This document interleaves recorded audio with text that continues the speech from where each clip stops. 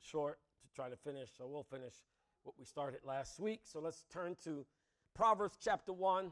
Proverbs chapter 1, and we've been in the topic of the fear of the Lord. And then we'll hopefully, I think that by maybe next week or the week after, we can start the design of the church. And so let's, but these are more foundational. We need to build the fear of the Lord. Our society has really lost the meaning of the fear of the Lord. And I pray that by God's grace, these messages are helping you to maybe consider the fear of the Lord in a new light, and to consider the fear of the Lord as foundational for anything that you want to begin in your life. The fear of the Lord is the beginning of everything. The fear of the Lord is the beginning of knowledge. Fools despise wisdom and instruction. So the fear of the Lord is the beginning of knowledge. Fools despise wisdom and instruction. The word despise there doesn't mean to hate. We use that word in the English language. So-and-so despises that person. And we usually, what we mean today is that they hate them. But that's not what the word means in Proverbs.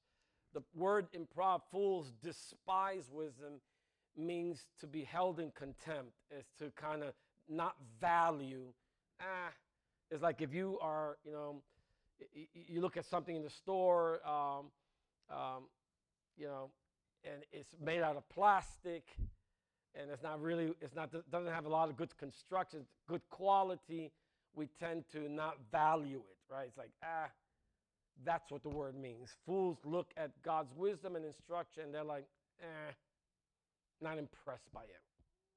That's what it means. But the fear of the Lord is the beginning of knowledge. Father, we pray that your word would just strengthen us today. Remind us of the truth of God. Help us to not despise, Lord, wisdom and instruction. Help us to value the knowledge of God. Help us to value truth. Help us to value, Lord, and we pray for our church and for every person here that we might grow in the fear of the Lord. Lord, so much has been said, but Lord, the fear of the Lord is the foundations, the beginning of knowledge, of anything that we're going to know in truth. The fear of the Lord is the beginning of that. So help us today, Lord, to understand that and to really embrace all that you have for us this morning. I pray for your anointing. I pray that you would bind every power of darkness, every spirit of Satan that would try to distract our minds. We pray that, God, you would just push them out and allow your word to come and, Lord, hit the mark in our hearts, we pray, in the name of Jesus. Amen. So we've been looking at the starting point of true knowledge is the fear of the Lord, and we asked, what is the fear of the Lord? And then we asked the question, the fear of the Lord is the beginning of what kind of knowledge? What is knowledge? And so let me just give you just a quick rundown. What have we said? First of all, biblical knowledge is personal. All right, it's very personal. It's moral. I think I have a review slide, Sarah. I have a review slide before that. That's a sermon slide. I have a review slide. It's personal, it's moral, it's experiential, it's relational. And last week we said it's spiritual. Spiritual knowledge. And we get that from Colossians chapter 1, verse 9. And so from the day we heard, we have not ceased to pray for you, asking that you may be filled with the knowledge of his will in all spiritual wisdom and understanding. So the fear of the Lord is the beginning of spiritual knowledge. It's spiritual. It's not the beginning of the knowledge of biology. It's not the beginning of the beginning of the knowledge of carpentry. All those things are on an earthly realm, and fear of the Lord sure is going to help and inform the way we go about. But what's in view in Proverbs is a certain kind of knowledge that the Bible really describes, and that knowledge is personal, that knowledge is moral, it holds us accountable, that knowledge is experiential, something that you experience. It's not just intellectual.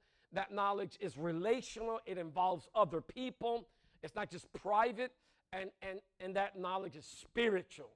All right, and the Bible talks about that there are two levels of life that you should be aware of. There is, it's like I heard somebody say yesterday, the DSM, the diagnostic, what is it? What's the DSM stand for again?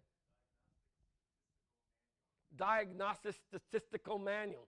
That's what that's basically the Bible for the doctors. And in that manual, it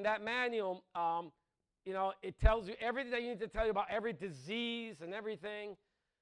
But there's nothing about the soul. There's nothing about the spirit. It's completely empty. So all of our institutions have failed to recognize the importance of the spirit realm in the life of people, right? And no wonder we're such a mess, right? It's almost like you forgot half of the equation, But praise God for the Bible. The Bible takes us as we are, both in our natural and in our physical and in our spiritual. The Bible takes it all into consideration. Amen? And so we can deal with things. There are things that you're going to deal with that clearly have natural roots, natural causes. But then there are going to be things that you're going to deal with that have roots in the spiritual. And that's in that part of you that cannot be measured. How many people have gone to the doctor and they can't find what's going on, right? That's a common thing in medical, because we're more than just chemicals. We're more than just molecules. There's something, all right? So life exists on two levels, on the natural level or the spirit and the spiritual. That's the reality of all of life. John 3:6, that which is born of the flesh is flesh. And that which is born of the spirit is spirit. It's two levels, two realms, flesh and spirit. That which is earthly, physical, and that which is spiritual. And so how many people really think about the spiritual? Even believers sometimes don't even think about the spiritual realm. And we become all carnal, and that's what in Galatians, having begun by the Spirit, are you not going to be perfected by the flesh? Right, the idea that we don't know what to do with these two realms, right? We know what to do in the natural, but when it comes to spiritual, oftentimes we have no idea. And that should not be the case for a believer. So there's a tendency to think that the flesh, the physical realm, the natural realm, is completely in opposition to the spiritual. That's not the case. It's two realms that God has ordained them both. God has ordained both of those realms, right? Look at 1 Corinthians chapter 15, verse 46. But it is not the spiritual that is first, but the natural. In other words, the natural, the physical, has priority. That comes first. You want to become spiritual, you're going to have to go through the valley of the natural. You're going to have to first deal with things that, right here, on this level, right? And it's amazing how that works.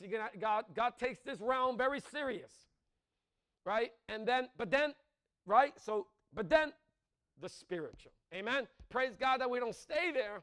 We don't stay in the natural. God wants us to progress. God has something for us. Amen? And God always intended the natural to serve kind of as a probation, for the spiritual, so that the natural serves serves as a means to an end, and that end is spiritual. God wants us to be spiritual. Now, the only people that can be spiritual, I'm sorry to say, are only those that have been born again by the Holy Spirit. If you have never been born again, you are dead in your trespasses and sins. There's nothing of life in you, spiritually speaking. Zero. You are, in every essence, a zombie. Basically walking around, right? But there's nothing of the life of God. Nothing of the life of God.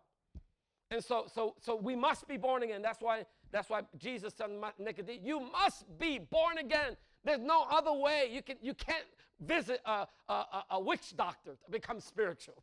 You can't visit black magic and no. The only way to become truly spiritual is to be born again by the Holy Spirit. Amen. And so we're going to take that. Look at what 1 Corinthians 15:44 says. It is so in the natural body. Amen. God wants us to die. Right? Right? If a grain of wheat falls to the ground and die, right? Unless a grain of wheat falls to the ground and dies, what happens? It abides alone. But if it dies, if it's sown, what? Bears much fruit. Amen? So all of these things, right? It is sown in the natural body. It is raised spiritual. So what God wants us to do with the natural body is to die. Amen? It's to die. By the Spirit, begin to die. Begin to put to death the old man, right? Begin to, right? And let the spiritual person begin to take more and more priority. To think spiritually. Wouldn't that be wonderful? To get up in the morning and to have your spiritual priorities. Not just your earthly priorities, but to have your spiritual priorities in order. Amen? So, and then in this spiritual realm, just to give glory where glory is due, we don't, the only reason we can enter in is because Christ raised from the dead. And when he rose from the dead, Jesus ushered in humanity, amen, into this new spiritual age. But without Christ dying and raising again, you and I have no access to that which is spiritual. We would have been dead as a doorknob, right? But Christ, when he was raised, we were raised with him, and we were ushered into a new realm of the Holy Spirit. Amen? So praise God for the work of Christ. So we're going to continue just continue this topic of spiritual and finish it up today. Let's go to Colossians 1:9. And so from the day we heard, we have not ceased to pray for you, asking that you may be filled with the knowledge of his will. We're looking at spiritual knowledge in all spiritual wisdom and understanding. Paul wants believers to be what? Filled. Filled. Filled with what? With the knowledge of his will. This is obviously, and the desire is so strong in Paul that he never what? What does he keep doing all the time? Praying. We have not ceased to pray for you. So whatever Paul is speaking must be very important. Is that a reasonable conclusion? Is that a reasonable? We have not ceased to pray for you, asking, begging, pleading that you may be filled with the knowledge of his will.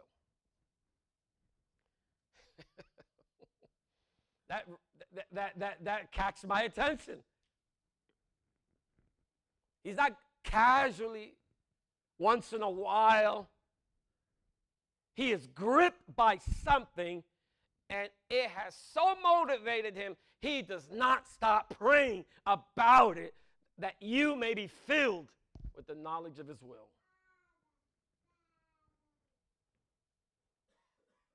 The word there, filled, means to complete. To fill or to fill up. Now, what kind of filling does he mean? Well, go to Ephesians 4:10. This is the kind of filling he has in mind. He who descended, who's the one who descended? Jesus. All right. Jesus descended is the one who also ascended far above all that he might what? Fill. Now, when Jesus fills anything, is it 3/4? Is it 98%? No, there is an abundance, an overflow. Right? It's like fill on steroids, right? it's like he fills it. It's all of it is consumed in it. That's what Paul is saying. He's saying that we might be filled with the knowledge of his will. So let's go to Colossians 1:9. Keep that verse. So why does Paul pray without ceasing that the church may be filled with this spiritual knowledge? What is it? What exactly is it about the knowledge of his will in all spiritual wisdom that Paul is so eager that we be filled with? What? at the heart of it, I'm getting, Emmanuel's coming out. I'm like, okay, Lord, I need to know what is it about this knowledge? What exactly is the substance and the content of this spiritual knowledge that Paul is so eager for the church to understand? What is it? Why is he so anxious over this? And how do we know that you and I have come into contact with that knowledge? How do you know? Will it make a difference? Will it be something that you're not aware of? Will it be something that is kind of subconscious and you're not really, oh, it happened. Oh, okay. All right. Praise God. Is it like that? Yeah. How do we know that we've come into contact with that? And when we come into contact with that knowledge, what do we discover? What is that experience like? Does that make sense? You ever ask those questions? You want to really understand the issue. What is Paul really eager for us to know? That he is constantly praying that I want to be filled. Please be filled with this knowledge of his will. Please be filled. And what is it? And you're like, you ever had somebody wanted something so bad and you're like, what is it? Your moms and dad knows that. Right? So what is the substance of this spiritual knowledge? Well, this is going to be really interesting. All right, well, the substance of this knowledge is his will. So we don't have to go too far to say, okay. He wants us to be filled to knowing what? His will. Okay. I get that. I think I got that, right?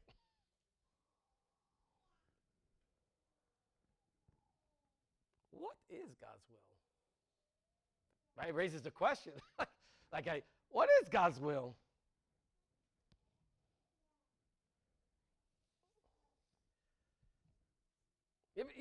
Like trying to be a child. He wants us to be filled with the knowledge of God's will. Off the bat, I said there's something about that I'm not understanding. But since I know the scriptures are inspired, number one, and I know that God is speaking through Paul, then even though I don't understand it, I'm like, ooh, there's something here. There's something here. There's something here. Right? So we can our curiosity and our desire, Lord, so that we have to ask the question as a child to say, well, then what is this will? And of course, we all have our little images. We all have, well, the will of God is that, your sanctification. Okay, praise God. There's a lot of things that we can say about God's will. What does Paul have in mind? I think it's fair to say most believers think of God's will as what? What comes to your mind when you think of God's will?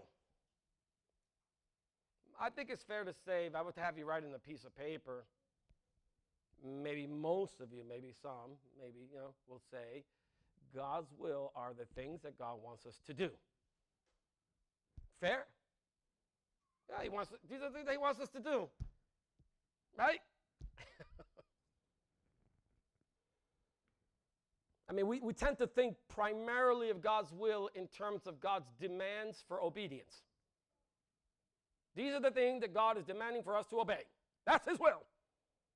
Amen? And don't make fun of that because there's some truth to that. You can say whatever you want, but yeah, there's some truth to that, absolutely. But when Paul says that he prays for the church to be filled with the knowledge of his will, is he praying that the church may be filled with the knowledge of what God demands for us to do? Is that what Paul is saying? I want you to be filled with the knowledge of what God is demanding for you to do.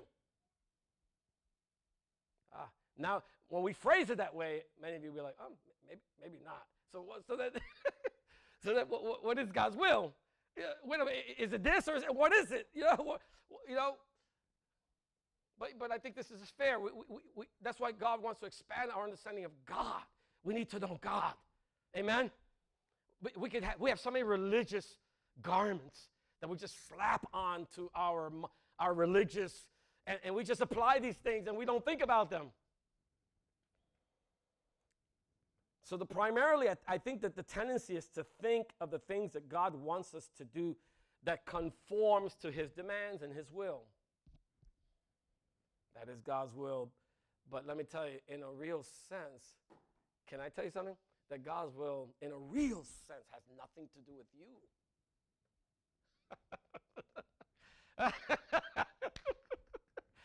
I mean, it's like, I remember going through this. I said, Lord, this is so beautiful. Because man is like this, man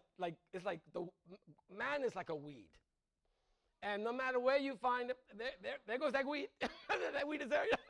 It doesn't matter what you put on. But at the end of the day, everything is about God. I mean, what's the word that precedes the word will? It's the word his. Right? It's the word, this has God's will, if first and foremost, his will. That's just helpful.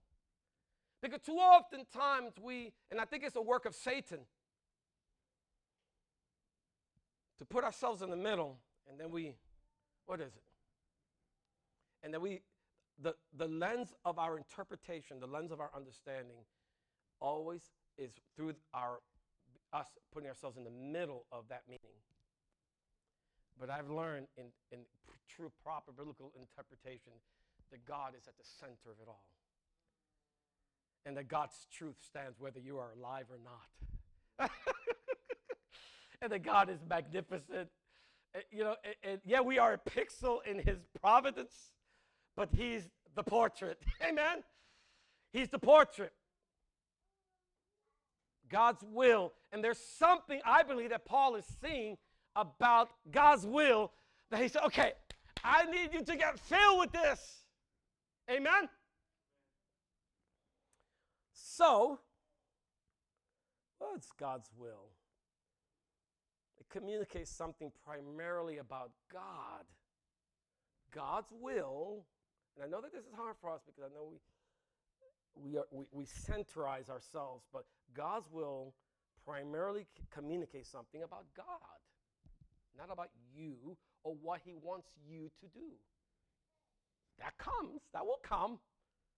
There's an involvement, but first and foremost, it's God. So what does the word will, it's a great word in the Greek, great word, expresses four things that will, thelema, will communicate, right? Four things. First of all, inclination, preference. Right, so inclination, God's inclination. I mean, God's inclined to something. Preference, God prefers. Are you in that picture? You and I are not in that picture. It's describing something about God. If I tell you I prefer pepperoni in my pizza, am I saying something about you? But here's what we do. This is what we do, and this is so. I've observed this countless of times. Someone says, "Oh, I prefer pepperoni," and what does the next person say? I prefer anchovies. right? Like we are so centered on ourselves that the fact that he said pepperoni, now I prefer anchovies. But he just said he prefers pepperoni. Why couldn't he say, that's awesome? That's a great preference. Why do we have to inject what I want? And that's what we do with the Bible. That's exactly what we do with the Bible. We inject ourselves. It's God's inclination. It's God's preference, not yours, not mine. It's God's inclination. God's inclined to certain things. He's trying to tell you what he's inclined to. Second of all, and this is really the heart of the word. If you miss this, you miss this, the heart of the word. The word will expresses desire. Desire. It's God's desire, with the knowledge of his desire. But, look at 1 Corinthians 7:37. But whoever is firmly established in his heart, being under no necessity, but having his desire under control, and has determined this in his heart to keep her as his betrothed, he will do well. What's his desire in this passage? Does anyone know what Paul's talking about? What kind of desire is Paul talking about? Just kind of desire. Desire for popcorn? Desire for going camping? What's his desire in this passage? You guys read 1 Corinthians 7? What is it? Flesh? No. Well, yes, it is fleshly, but sexual desire. He's talking to a man who's looking to get married. But whoever is firmly established in his heart, being under no necessity, but having his sexual desire for marriage, for having a wife, under control, and has determined this in his heart to keep her as his betrothed, he will do well. The word there is associated with sexual desire. Same word. You start to see why Paul is saying, I want you to be filled with this. God's desire. But here's the thing. This word desire is not communicated or conceived as a demand. And it's clear in this passage. It's not a demand, but an intense desire for a particular pleasure. It's a desire for a particular pleasure. It's not pleasure in general. It's a desire for a particular pleasure, a delight.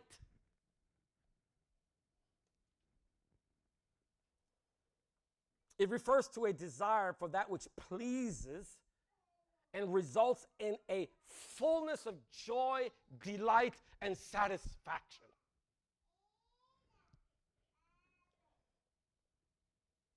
Let's go back to Colossians 1:9. And so from the day we heard, we have not ceased to pray for you, asking that you may be filled with the knowledge of his intense desire for a particular pleasure.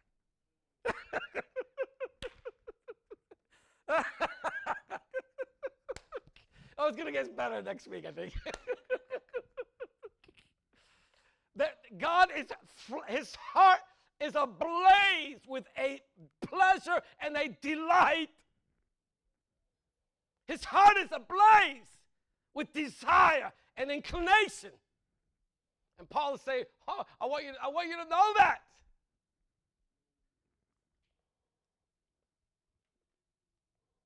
Okay. It expresses inclination, preference. It expresses this desire for intense pleasure. Thirdly, the word also expresses intention, intent, right? It's the intention is kind of the fixing of one's will, right? It's a volitional thing on a particular action, on a particular desire, a particular outcome. You fix your will to do something. You're fixing. If you look at how you make decisions, you're looking at preferences, and you're looking, and little by little, right, your will is moved towards one preference. It doesn't happen overnight. It's just little by little through examination, right? We do that, right? So we have a human mechanism how we make decisions. This house or not that house, and then, well, this house has a garden. This one doesn't. This one has a washing machine. This one doesn't. Yeah, and we go through this process, and little by little, we're fixing it's the idea of intention. So the word expresses intent.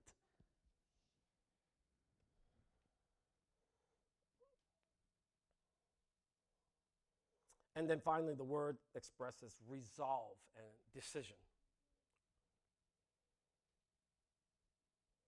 This is another volitional thing that happens. And this happens with all of us. We're made in the image of God, so these realities reflect in us how we make decisions, right? This idea of resolve. It's one thing to start fixing your will. It's another for that transaction to complete. You've resolved it. It's done. I'm going with that house. right. I'm going with that house. You've made the analysis, and you've made your preference, and now you have resolved. You have committed the will. I'm going in that direction. Right. We all operate on that level. The desire for the particular pleasure is so strong that God has already resolved to seek that desire. Therefore, God's will signifies this powerful desire in God for something particular that brings him great pleasure. So when we look at Colossians 1:9, I think I have a verse there. I think I modified it. I have in parentheses, right?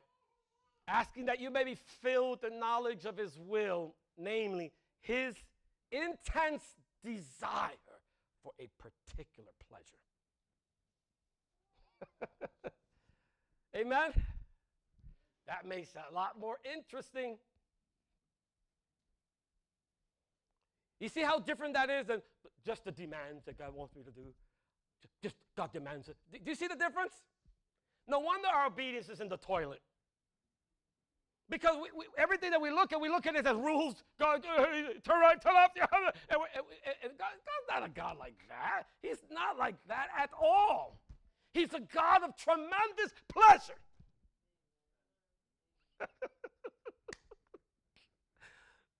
No wonder so many Christians, they live their life, I'm just bearing my cross. And their whole life stinks, because it's like, there's no joy, there's nothing. You got it all wrong. Paul discovered something about infinite pleasures.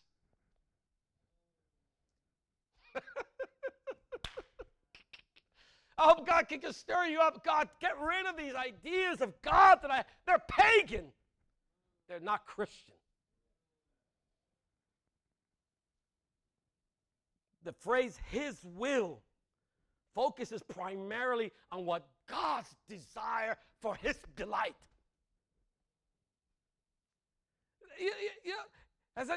It's one thing to say, just do it, right? It's another to know when someone takes delight in something. That's totally two different transactions. God is a God of delight and pleasure. And the word, I want you from now on, the Lord's Prayer. How many of us pray that? Our Father, who art in heaven, hallowed be thy name. Thy kingdom come, thy will be done. Can we just change that? Can we say, thy kingdom come, thy pleasures, let it be done. Amen. Right? It's not this morbid, constraint. Let's just do what God says. Ship up or ship out, right? It's like, we have this idea that God is a God if you don't get to know this God, I'm telling you, you're going to constantly clash with a God of delight. You're going to be trust me, I clashed for it long enough. I'm trying to help you so you can stop clashing. He's a God of great delight. He's when we come with our complaints and you hear God laughing, you'd be like, what's up with that, Lord? You're being a bit disrespectful to me, Lord. Right. No, it's a God of delight. He's a God of great pleasure. We got it all wrong. The pleasures of this world is like a septic tank compared to God.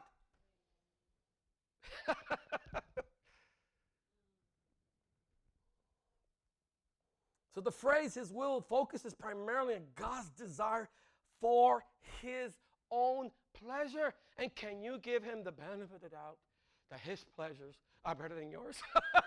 Like, can you at least get on the best? His pleasures are going to be 1,000 times better than yours.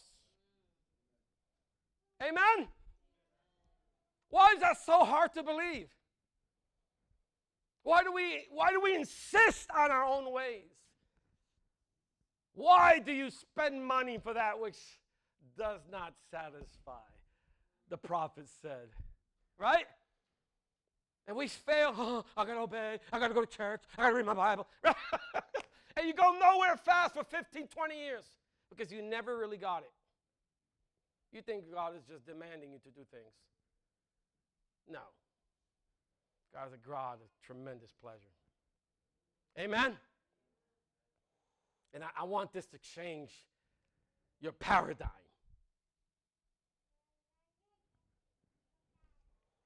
God is a God who is intensely motivated by his desire for infinite pleasures. And he's God, so he can decide however he wants to be. Amen? It's a God of pleasure and delight. So that all that God does, all of it, 100% of all that God does is a result of his pleasure. I know that's sometimes hard to understand, but look at Psalm 135, 6. If you can't hear it from me, hear it from the inspired psalmist. Whatever the Lord pleases, what does he do with it? He considers it, puts it aside, does more of the hard stuff, the things that have to be done. No! Whatever the Lord, that's what he does. Only on earth, but heaven is a different ballgame, No. In heaven and on earth. In the seas. Now, this is beautiful because the seas is a symbol. It symbolizes, in ancient Near Eastern literature, the seas are the seas of chaos, darkness. Guess what? In your sea of chaos and darkness and Leviathan, in those dark places, guess what God is doing? What is God doing? His pleasure. He's like, all that he does, he's a great God. Whatever the Lord pleases, right? He does. So don't try to make him do anything that doesn't please him. So my prayers have always been, Lord, if it please you, do this. Right? I've learned to change my prayers. I've learned to appeal to his pleasure. Right? If you know that if a man wants you to bring silver coins, you found copper coins. What are you going to do? Throw them away! Because he wants silver coins. Right? You understand? Like, it's not complicated. He's a God. We approach him. He's a God of pleasure, delight. Look at Psalm 115, verse 3. But our God is in the heaven. He does whatever, right? All that he pleases. And you might say, everything? He does everything? Yes. He does everything through his pleasure. How do I know that for sure? Because we have in the Bible the worst possible thing that has ever happened in all of history. Right? What was the worst possible thing that ever happened? Right? It's not the Holocaust. Sorry, that was horrible. But it's not the Holocaust. It's not the millions that Stalin killed. That's not the worst thing that ever happened in the world. That's nothing in comparison to what the Bible tells us is the worst thing. What was the worst thing that ever happened in the history of the whole world? The crucifixion. So that's it. So we have it here. So you're never going to come up with a worse thing than that. I don't care who rises, who falls. You can kill a million people, 600 trillion, and it will never come close to the death of the Son of God. That was the greatest injustice, right? The greatest evil. So the question is, how did God approach that? What did that came out of? Look at Isaiah 53. Isaiah 53. But the Lord was what? To do what? to crush him. The Lord was pleased to crush his son. There you got it. It doesn't matter. Everything that God does, he's motivated by a pleasure. And the crushing of his son, even in that, God was pleased. That puts us in our place, right? Puts us in our place. God dwells in absolute pleasure. Look at Psalm 16:11. You make known to me the path of life. In your presence there is fullness of joy. At your right hand are what? Forever. Continuous pleasures. Paul has tapped into that. Paul has tapped into, folks, I want you to know something. I want you to be filled with the knowledge of the pleasures of God. How wonderful that transforms. It's no longer about, oh God, I got to do this. I got to do that. Forget about, throw that away. Focus your energy on the pleasures of God.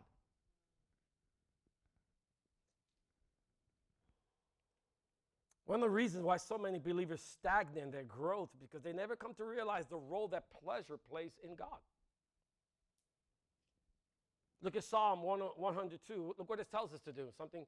Serve the Lord. How? How do you serve the Lord? With gladness. And how do you come into his presence? With singing. We violate that like oftentimes. Let's just be honest. I'm coming to his presence. And the Lord's grace is there. The Lord's grace says, I forgive you. He laughs first, and then he forgives us. But you're not going to disturb my pleasure. You can come in the way you want, but it's dishonoring. In the old days, to be honest with you, even Nehemiah.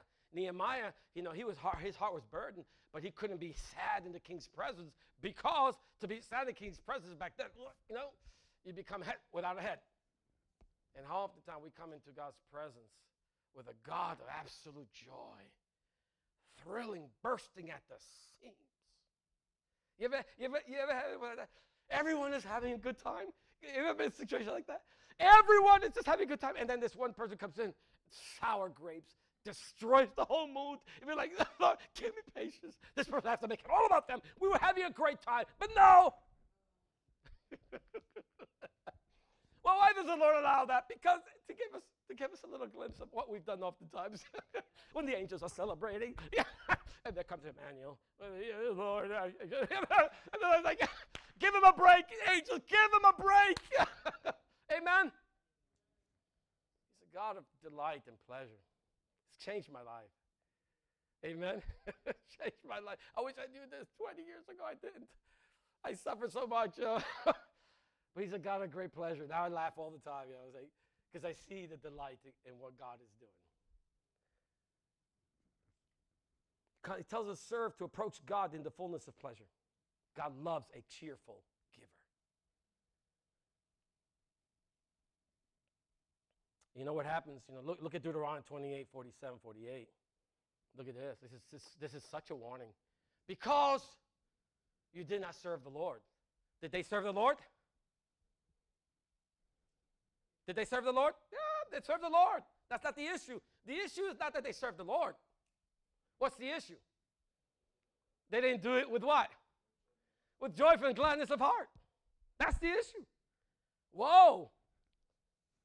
The issue is not that I'm being obedient to my call. God doesn't care. Are you doing it with joy? Are you doing it with gladness of heart?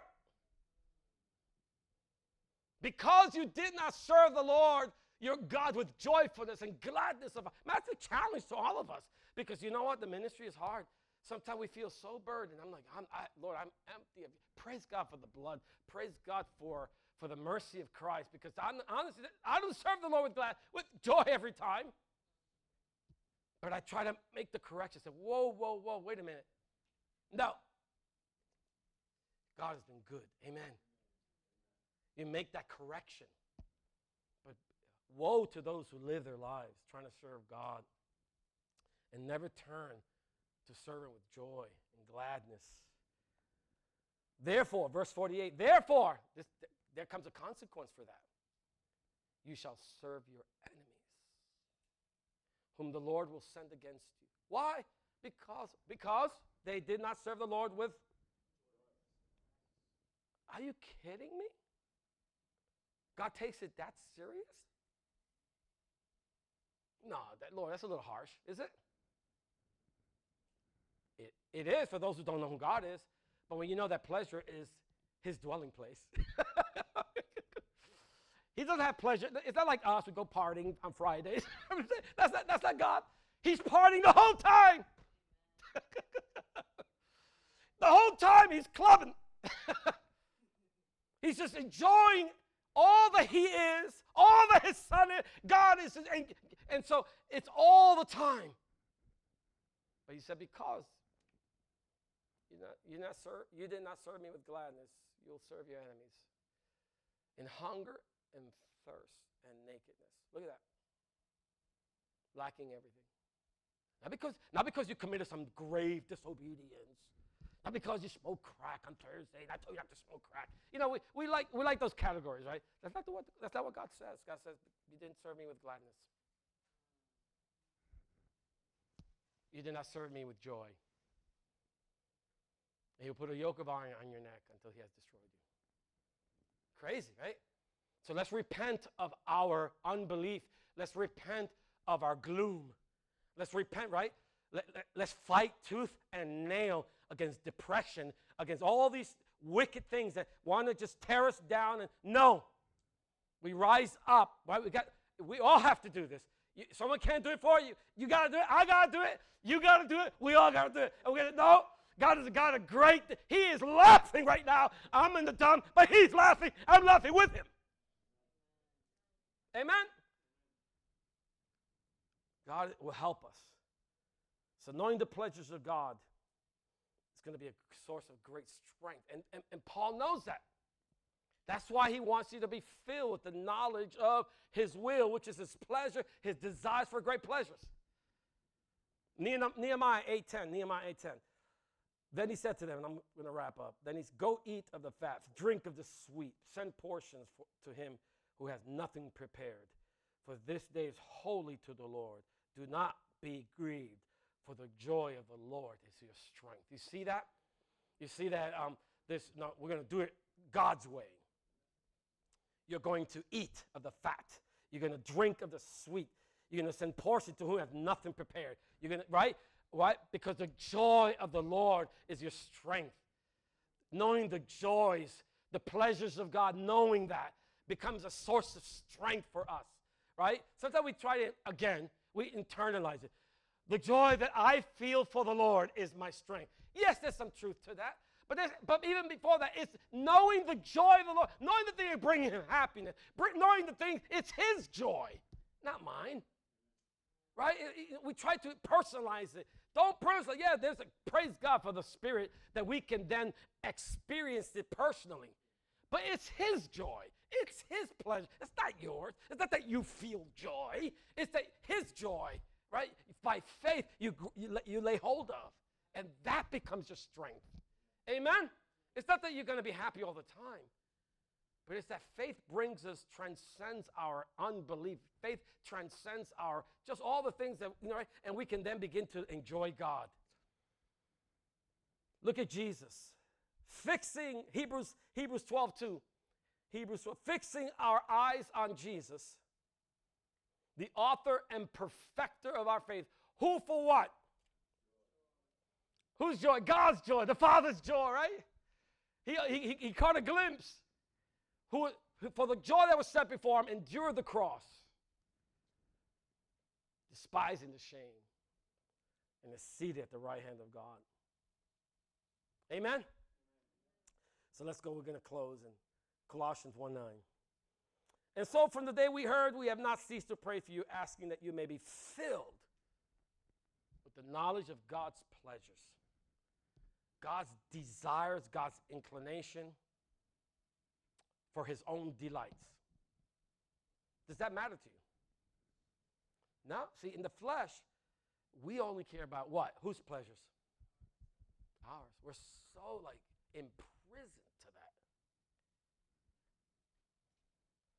But in a twisted way, that commitment that we have, think about this, to our own pleasures becomes helpful in understanding God's own commitment to what? To his own pleasures. Amen?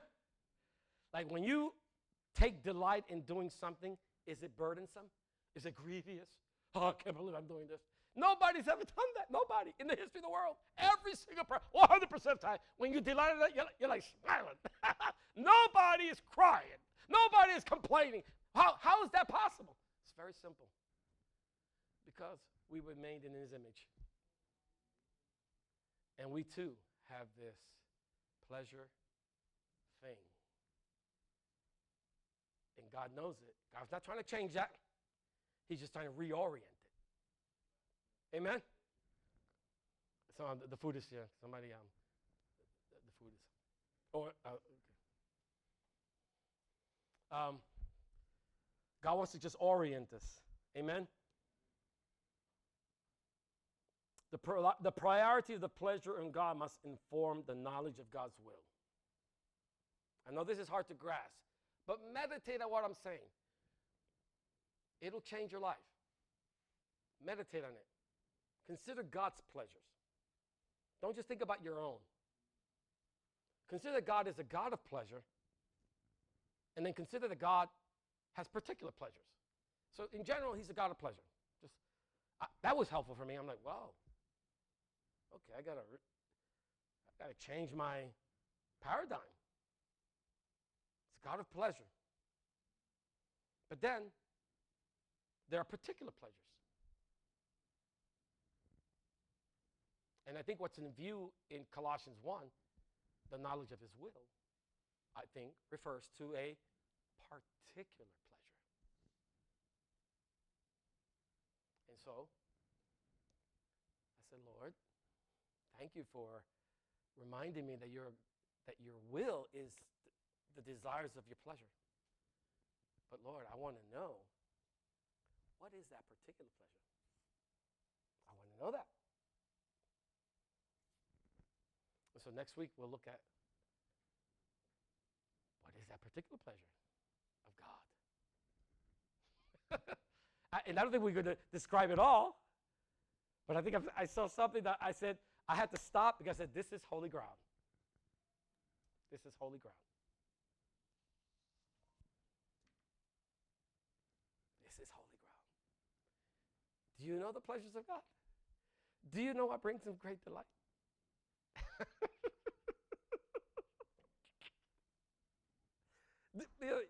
Do you know what it is? Well, hopefully next week we can tap a little bit. Because I don't know about you. I want to know. I have to ask the question. Okay, Lord, I thank you for the understanding of prayer, but I want to know, what exactly do you, what is it exactly? What is it that brings you great pleasure? Lord, I want to know.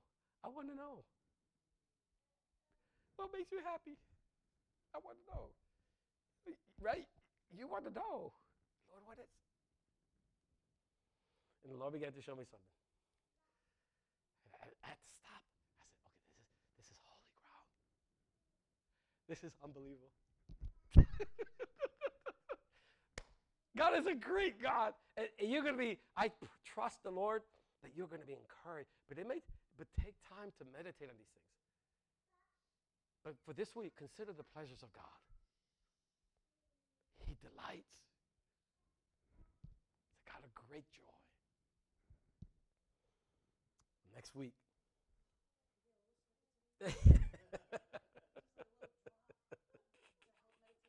I don't want to start it. Sorry with that. But I want you to meditate.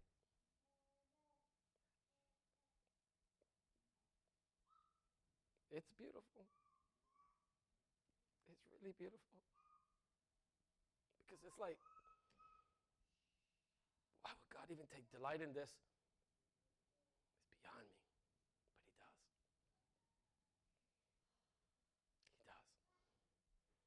I want you guys to really Enjoy God. He is such a great God.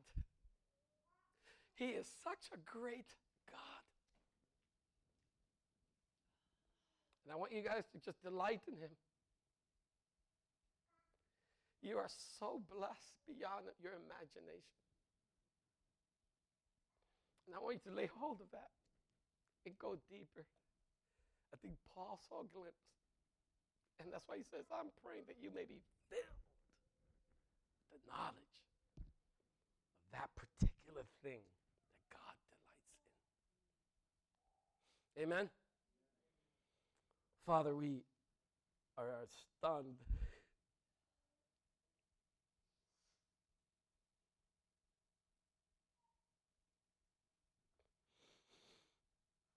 by your goodness, by your greatness.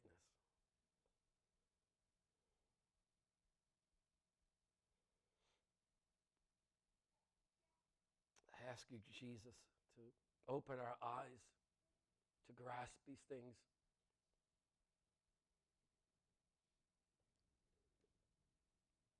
That our lives will be filled with joy. And in that joy, we're going to find strength to overcome the things that beat us down every day. The lies of Satan that come to rob us of what you have done. I pray for all of us. I pray for everyone at Hope Community Church that we would just grow in the grace and in the knowledge of his will in all spiritual wisdom and understanding. Oh, that we would be different from this day on, that we would not approach you like a pagan God. We would approach as a God who dwells in infinite pleasure, who does all that he pleases. So that everything in our lives, even the things that we don't like, you're doing them through your pleasure. And if you're doing it through your pleasure, because there's pleasure in it. It's because you know something that we don't know. And if we knew what you know, we too would have pleasure, no matter how difficult the situation. Help us to see beyond the natural. Help us to enter the real spiritual knowledge and to stop judging our lives by what we see. Give us wisdom, Lord. Help us to grow, God, in maturity so that our lives can truly have an aroma and a fragrance of the beauty and the grace of Jesus Christ wherever we go, that we're not overwhelmed by just the stuff that happens, but that we can look beyond that. And so, Lord, we thank you for your word. We thank you that you have, Lord, even as you said, when the disciples came back and said, Lord, even the devils are subject to us. It says that you leaped for joy. And you said, I praise thee, O Father. It has pleased you to reveal this to these little ones. And so, Lord, prepare us. Enlarge our understanding. Make room for the truths of God to change us, not just to tickle our ears, but to come and do battle against Satan and the lies of Satan that work night and day to tear us down, to, Lord, to rob us of our joy.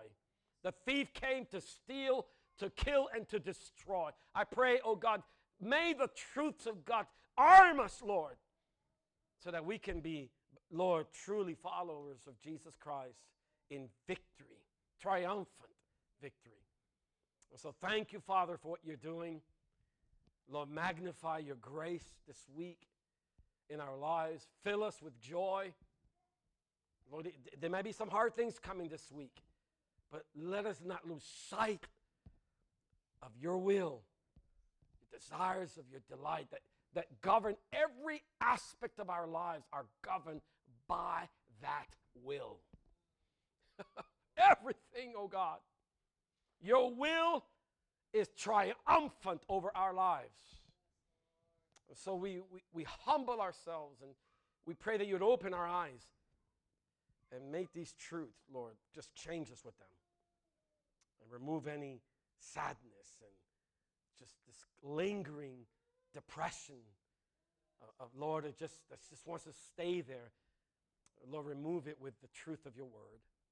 So we thank you for all that you're doing. Lord, we pray, we take a moment now even to pray for the fellowship dinner. Lord, we pray, bless this fellowship, bless this time together. Help us, Lord, to love each other and to care for each other. Oh God, and I pray that you would fill this place, Lord, with your love and that we would grow. Thank you, Jesus. Bless the food to our bodies. And Lord, I pray that, Lord, that everything would be done for the glory of your name. We ask this in Jesus' name. And everyone said, amen. Amen.